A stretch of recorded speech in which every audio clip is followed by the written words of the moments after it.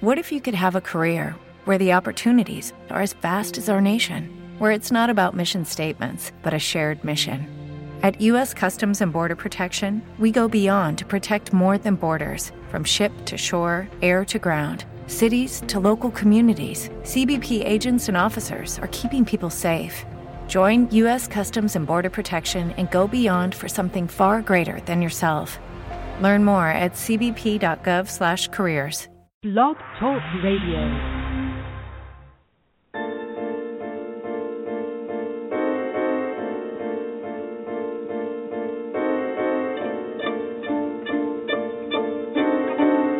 Good evening and blessings, and welcome to another installment of the Gist of Freedom Estate.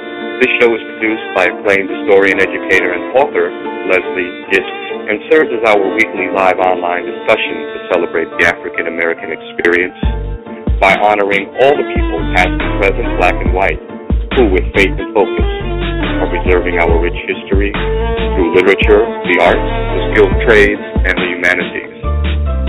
We thank you for joining us tonight, and we'd love you to be a part of tonight's discussion by calling in with your comments or questions to 347-324-5552.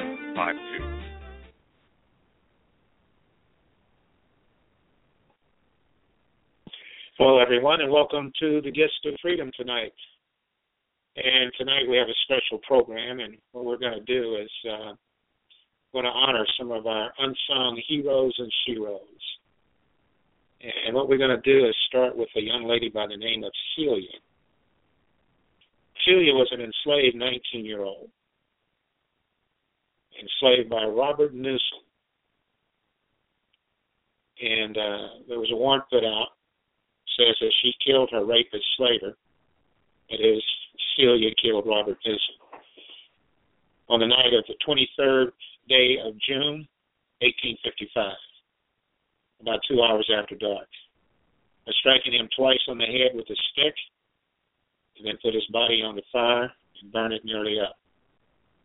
Then took up the ashes on the morning after daylight. After breakfast, the bones were not entirely burnt, so what she did then was took up ashes and bones out of the fireplace in her cabin,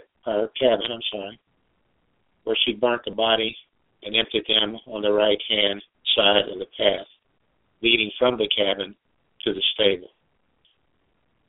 Now, this was sworn to and attested before us, the Justice of the Peace, on the 25th day of June, 1855. And Celia made her mark on this. Now, the backdrop on this, Celia was a 19-year-old who was slaved on a Missouri farm for 5 years, where she had been repeatedly raped by her middle-aged slaver. And on the night of June 23rd, 1855, she would later say to a reporter, "The devil got into me." And Celia fatally clubbed her master as he approached her in her cabin. The murder trial of this enslaved girl, Celia, coming at a time when the controversy over the issue of slavery reached new heights, raised fundamental questions about the rights of slaves to fight back against the worst of the slavers' abuses. Now, around 1820, a little background here, around 1820, the slaver Robert Newsom and his family left Virginia and headed west.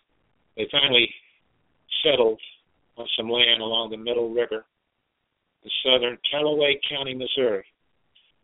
And by 1850, according to the census, Newsom owned 800 acres of land, livestock that included horses, milk cows, beef cattle, hogs, sheep, 2 oxen. And like the majority of Callaway County farmers, Newsom also owned slaves, 5 male slaves as of 1850. Now, during the summer of 1850, the slaver enslaved and obtained from a slaver in a neighboring Audrain County a 6th African and this was 14-year-old Celia. And shortly after returning to his farm with Celia, he raped her.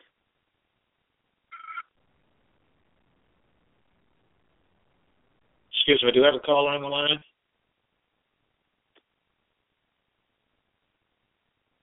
Okay, no caller on the line?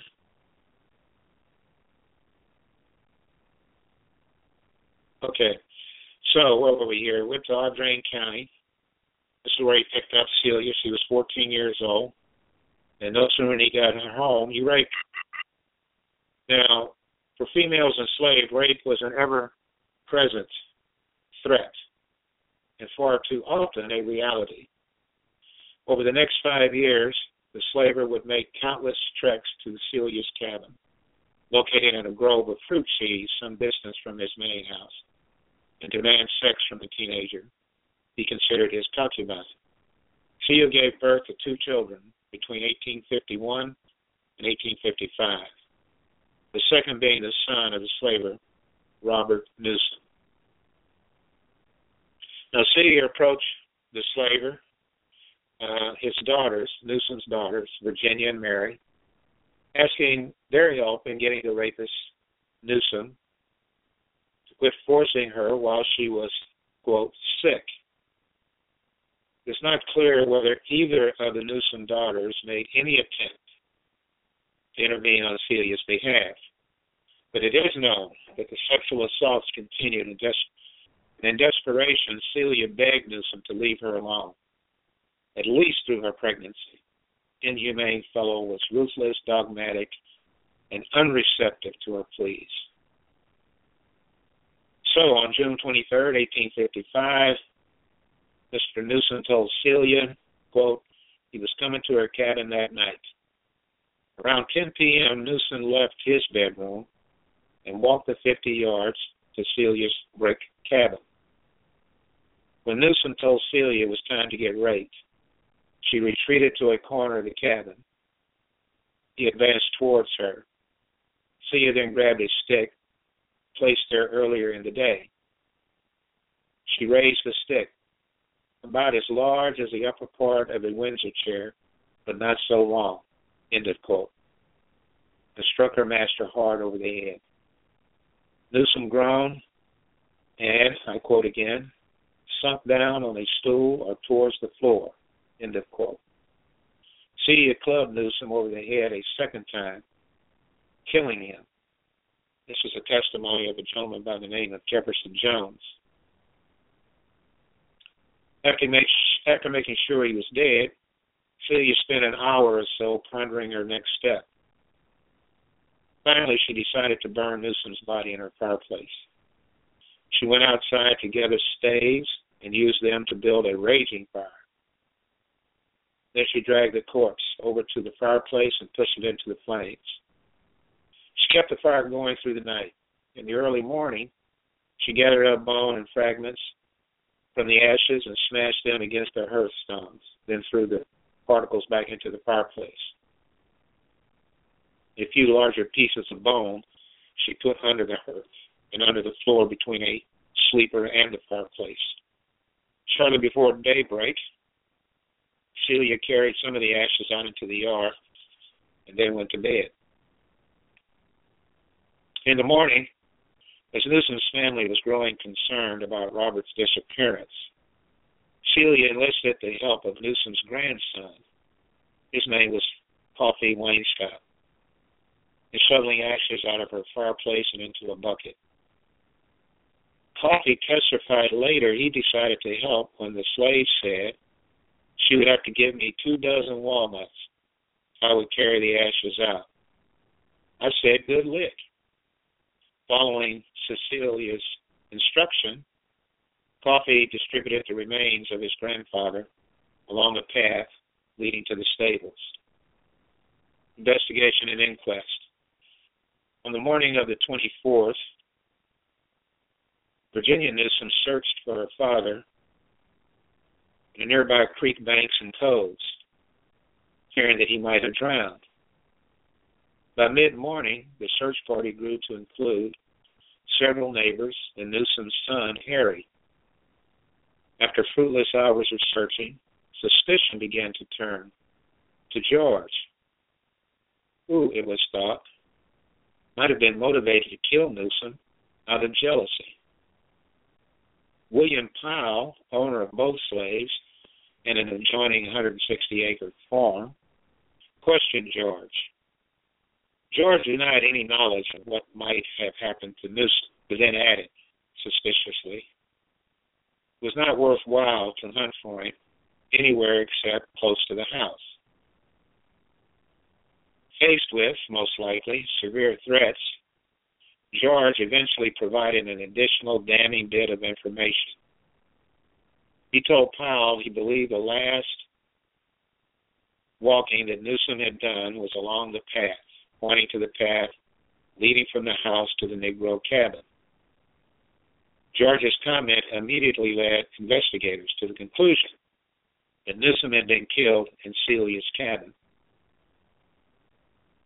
When a search of Celia's cabin failed to turn up Newsom's body, Powell and the others located Celia doing her regular duties in the kitchen of the Newsom home. Powell falsely claimed that George had told the search party that she knew where her master was, hoping this approach might prompt a quick confession from Celia. Instead, Celia denied any knowledge of her master's fate. Faced with escalating threats, including the threat of having her children taken away from her, Celia continued to insist on her innocence. She undoubtedly understood that confessing to the murder of her master would be an even more serious threat to her relationship with her children. Eventually, however, Celia admitted that Newsom had indeed visited her cabin seeking sex the previous night.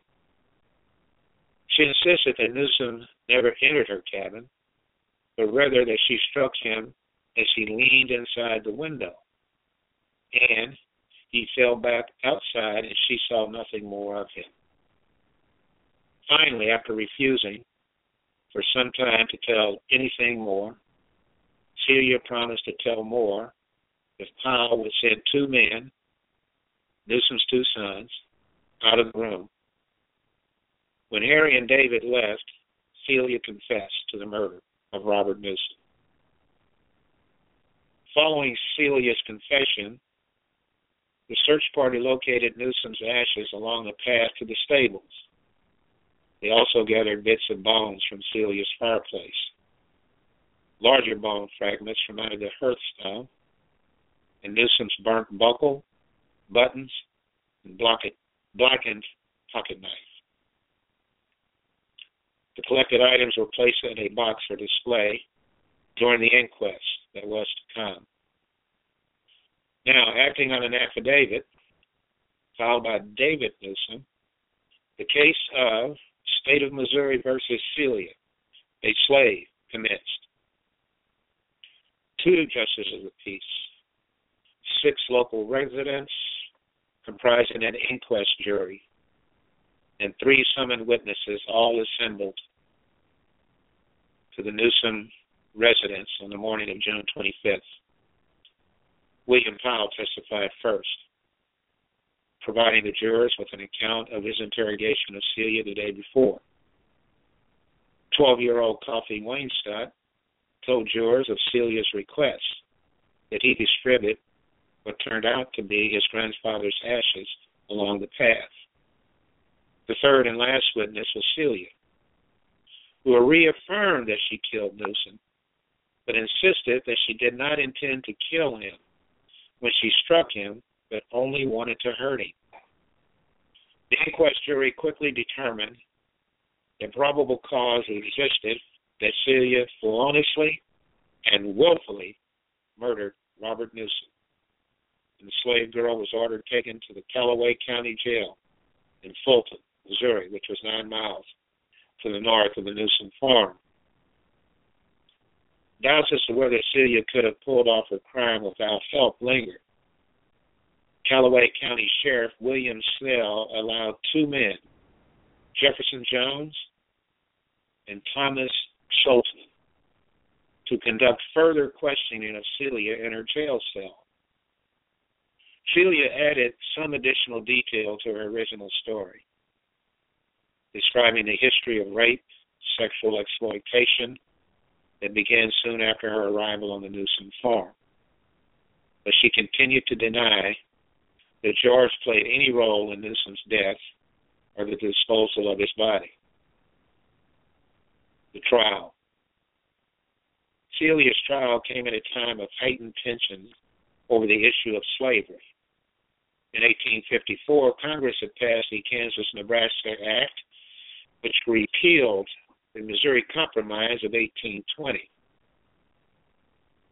and allowed settlers in those territories to decide for themselves whether to permit slavery within their boundaries.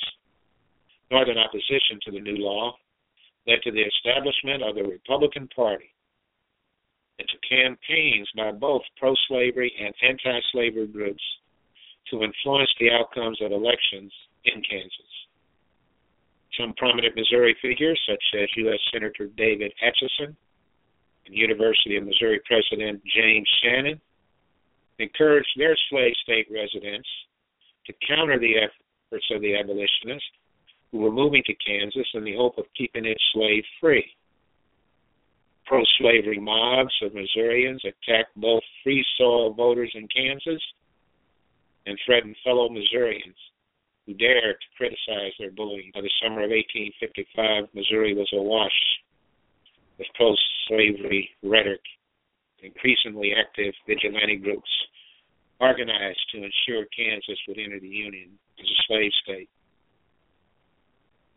On October 6, 3 days before the start of Celia's trial, John Brown arrived in Kansas that contained two state legislatures, one supporting Kansas's admission as a free state and one enacting slave laws. On Missouri's western border, possibility of civil war seemed real. Political implications of Celia's trial could have had escaped Circuit Court Judge William Hall. Certainly he knew pro-slavery Missourians expected Celia to hang. Hall's choice as Celia's defense attorney, John Jameson, was a safe one. Jameson's reputation as a competent, genial member of the bar and his lack of involvement in the heated slavery debates, despite being a slave owner himself, ensured that his selection would not be seriously contested. Jameson could provide the defendant with satisfactory, but not too satisfactory, representation. In addition, Hall appointed two young lawyers, Isaac Ballware and Nathan Coons, to assist Jameson in his defense. Celia's jurors, of course, were all male. They ranged in age from 34 to 75, and with one exception, were married with children. All were farmers. Several were slave owners. The prosecution's first witness, Jefferson Jones, described his conversation with Celia in the Callaway County Jail. He told jurors Celia's account for the murder and how she had disposed of the body. On cross-examination, Jameson questioned Jones about what Celia had said about the sexual nature of her relationship to the deceased. Jones testified that he had heard Newsom raped her soon after her purchase from an Audrain County farmer, and that Celia told him that. Newsom had continued to demand sex in the 5 years that followed. Jones also acknowledged that Celia had told him that she did not intend to kill Newsom, only to hurt him. Virginia Wainscott, Newsom's oldest daughter, testified next. She described the search for her father on direct examination, testifying, "I hunted all over the paths and walks and every place for him, including caves and along the creeks, but I found no trace of him." Virginia faced questioning on cross-examination concerning Celia's possible motive for the killing. She admitted that Celia became pregnant, or as they said, took sick, in February, and hadn't been sick ever since. Too sick even to cook for the Newsoms. After coffee, Wainscott described for jurors his unknowing dumping of his grandfather's ashes. William Powell took a stand. Jameson cross-examined Powell vigorously, gaining admissions from the search party leader that he had threatened Celia with the loss of her children, with hanging to obtain her confession. Powell also testified that Celia had complained that Newsom repeatedly demanded sex, and that the slave girl had approached other Newsom family members in a vain attempt to stop the rapes. Powell also admitted that Celia told him that her attack on Newsom came from desperation and that she only intended to injure, not kill, her master. After Powell's testimony, the prosecution called two doctors who identified the bone fragments found in Celia's cabinet as those from an adult human. Following the doctor's testimony, the state rested its case. Dr. James Martin, a Fulton physician, testified first for the defense. Celia, as a slave, was not called as a witness under the existing law in Missouri and most other states. A criminal defendant could not, under what they call the interested party rule, testify. Jameson posed for Martin questions designed to suggest that Celia was incapable of committing the alleged crime without the aid of another person. The defense attorney asked whether a human body could be so completely destroyed in a simple fireplace in a span of only 6 or so hours. But the question met with a prosecution objection, which Judge Hall sustained. Jameson tried rephrasing the question a couple of different ways. For example, what, in your opinion, as a scientific physician, would be the time required to destroy an adult human body? But he fared no better with the objections and was forced to abandon that line of questioning. The second and last defense witness was Thomas Shopman.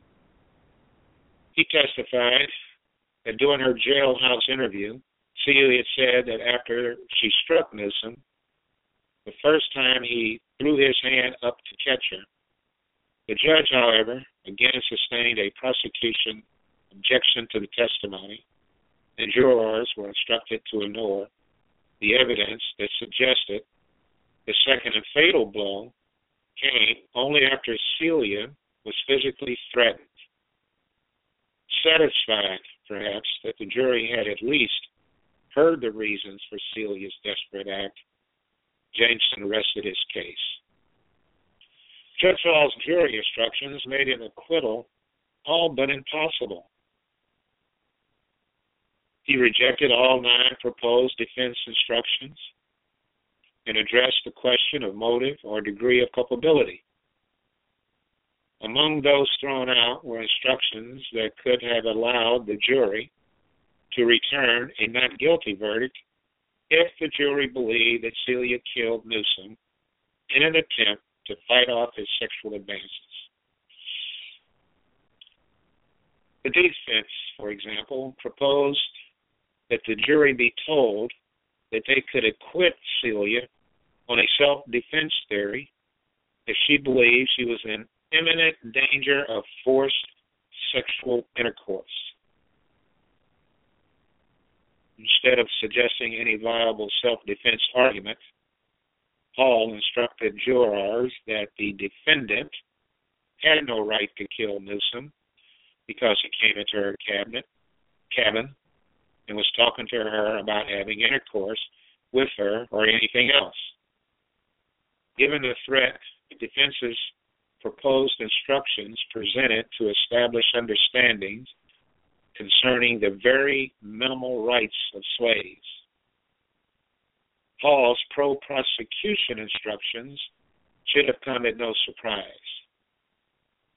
neither is it likely was anyone in the Callaway County Courthouse surprised when, on October 10th, the jury quickly convicted Celia of first-degree murder. Celia's attorneys appeared again in court the next day to move for a new trial based on Judge Hall's evidentiary rulings during the proceeding and his allegedly erroneous instructions. Judge Hall took 24 hours to consider the defense motion, then rejected it and sentenced Celia to be hanged by the neck until dead on the 17th of November, 1855. The defense motion that it be allowed to appeal the judge's ruling to the Missouri Supreme Court was granted. In jail, awaiting her execution, Celia delivered a stillborn child. As the day for her execution approached, still no word had come from Jefferson City on her appeal filed in the Missouri Supreme Court. Possibility that she might be hanged before her appeal was decided seemed ever more real to Celia's defense team and whoever else she might count among her supporters. Something had to be done. On September the 11th, 5 days before her scheduled date with the gallows, Celia and another inmate were removed from the Callaway County Jail, either with the assistance or the knowledge of her defense lawyers.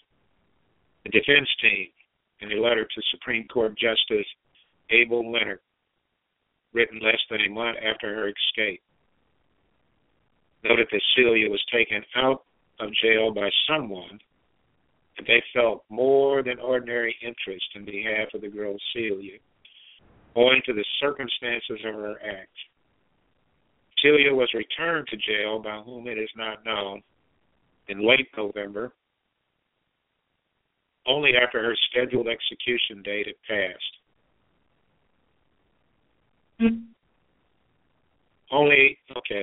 Following her return, Judge Hall set a new execution date of December 21st,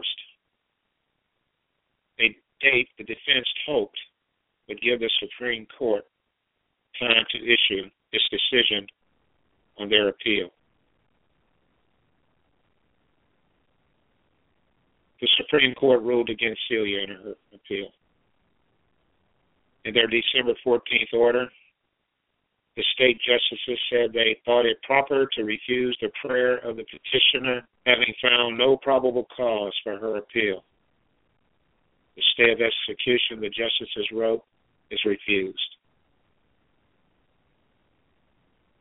Celia was interviewed for a final time in her cell on the evening before her execution.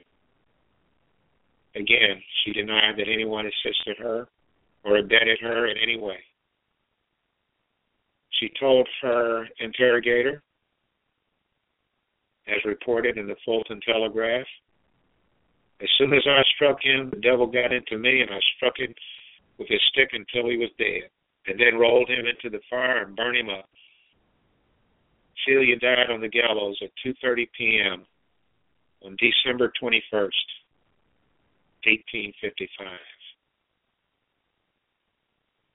Oh boy, there you have it, the story of Celia.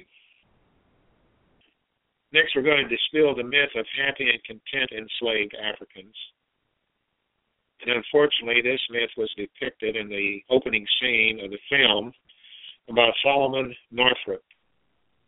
And if you'll recall, the film opened with a scrawny little overseer is teaching 12 newly enslaved Africans, all armed with machetes, while the overseer is unarmed. This scenario is definitely a Hollywood version of history.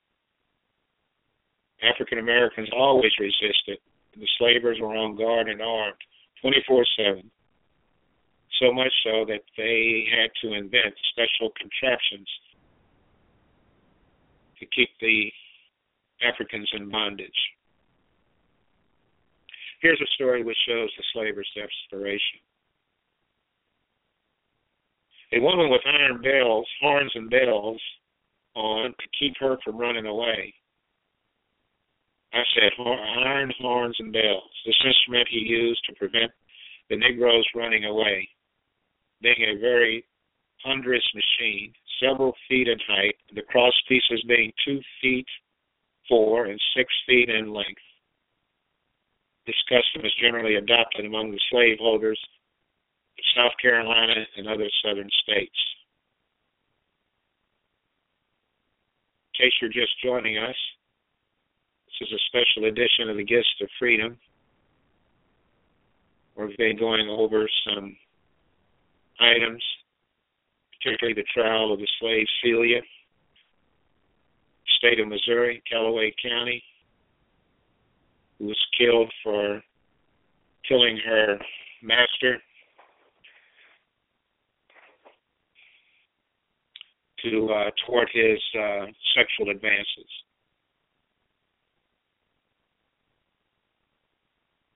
Jane Doe, Dangerfield, Newby, is a gentleman who fought with John Anthony Copeland. Copeland was a militant abolitionist who rescued John Price. Excuse me here.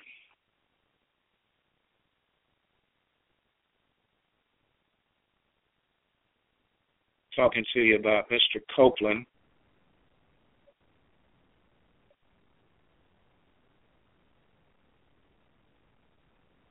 And I want to make sure I've got this up right here to share this information with you. I believe Mr. Copeland was with John Brown at Harper's Ferry. But in any event, John Anthony Copeland was an Oberlin College student, was a member of the Oberlin Anti-Slavery Society and the Black Militia, was known as the Vigilance Committee, a hybrid of the NAACP and Black Panthers, you might say. And in 1858, Copeland was one of 37 men, 12 of whom were black, that was arrested for their role in the John Price Rescue, also known as the Oberlin-Wellington Rescue. When an angry crowd had learned that Langston's negotiations had failed, they quickly sprang into action. Wilson Evans, John Copeland Jr., and Jerry Fox rushed to guard and allowed some of the rescuers to enter the inn. A struggle soon broke out in the hotel, during which Richard Windsor, a theological student, led Price outside, where he was led to a buggy and rushed to Oberlin. Once in Oberlin, the rescuers celebrated their triumph over the hated Fugitive Slave Act. Fugitive Slave Act had been brought about where any constable could arrest a suspected escaped slave and be held and tried in court and be held for the agreed slave owner to recapture the slave. And of course, this was resisted in the North, and a lot of these escapes occurred quite a bit. Now, eventually, Price was hidden in the home of Oberlin College president James Fairchild, and later taken across the border to Canada. 37 of the rescuers were later arrested for their participation in the event. Over the course of the trial, they chose to remain in jail rather than post bond. In solidarity with Charles Langston and Simon Bushnell, who had been convicted and sentenced for their actions, Bushnell was sentenced to 60 days, and Langston and his sentence, or had his sentence reduced to 20 days as a result of an impassioned speech, which is I'll present to you later. While in prison, the jailbirds, as they came to be known, attempted to carry on with their lives, even printing a newspaper entitled The Rescuer. Getting back to Anthony Copeland, he was born in Raleigh, North Carolina, to a free father and a free mother in 1834. Copeland's father was emancipated in 1819, and they left North Carolina as a family in 1843. They first settled in Cincinnati and then moved to Oberlin, Ohio. Copeland Jr. had helped his father in his carpentry business in his youth and entered Oberlin College for the 1854-55 session. Copeland's exposure to anti-slavery activity at Oberlin no doubt influenced his decision to join the Oberlin Anti-Slavery Society. In 1858, Copeland was one of 37 men that was arrested for their role in the John Price Rescue, again also known as the Oberlin-Wellington Rescue. And in 1859, Copeland was recruited to join Brown's Harper's Ferry venture by his uncle, Louis Sheridan Leary, who was later shot and killed during the raid.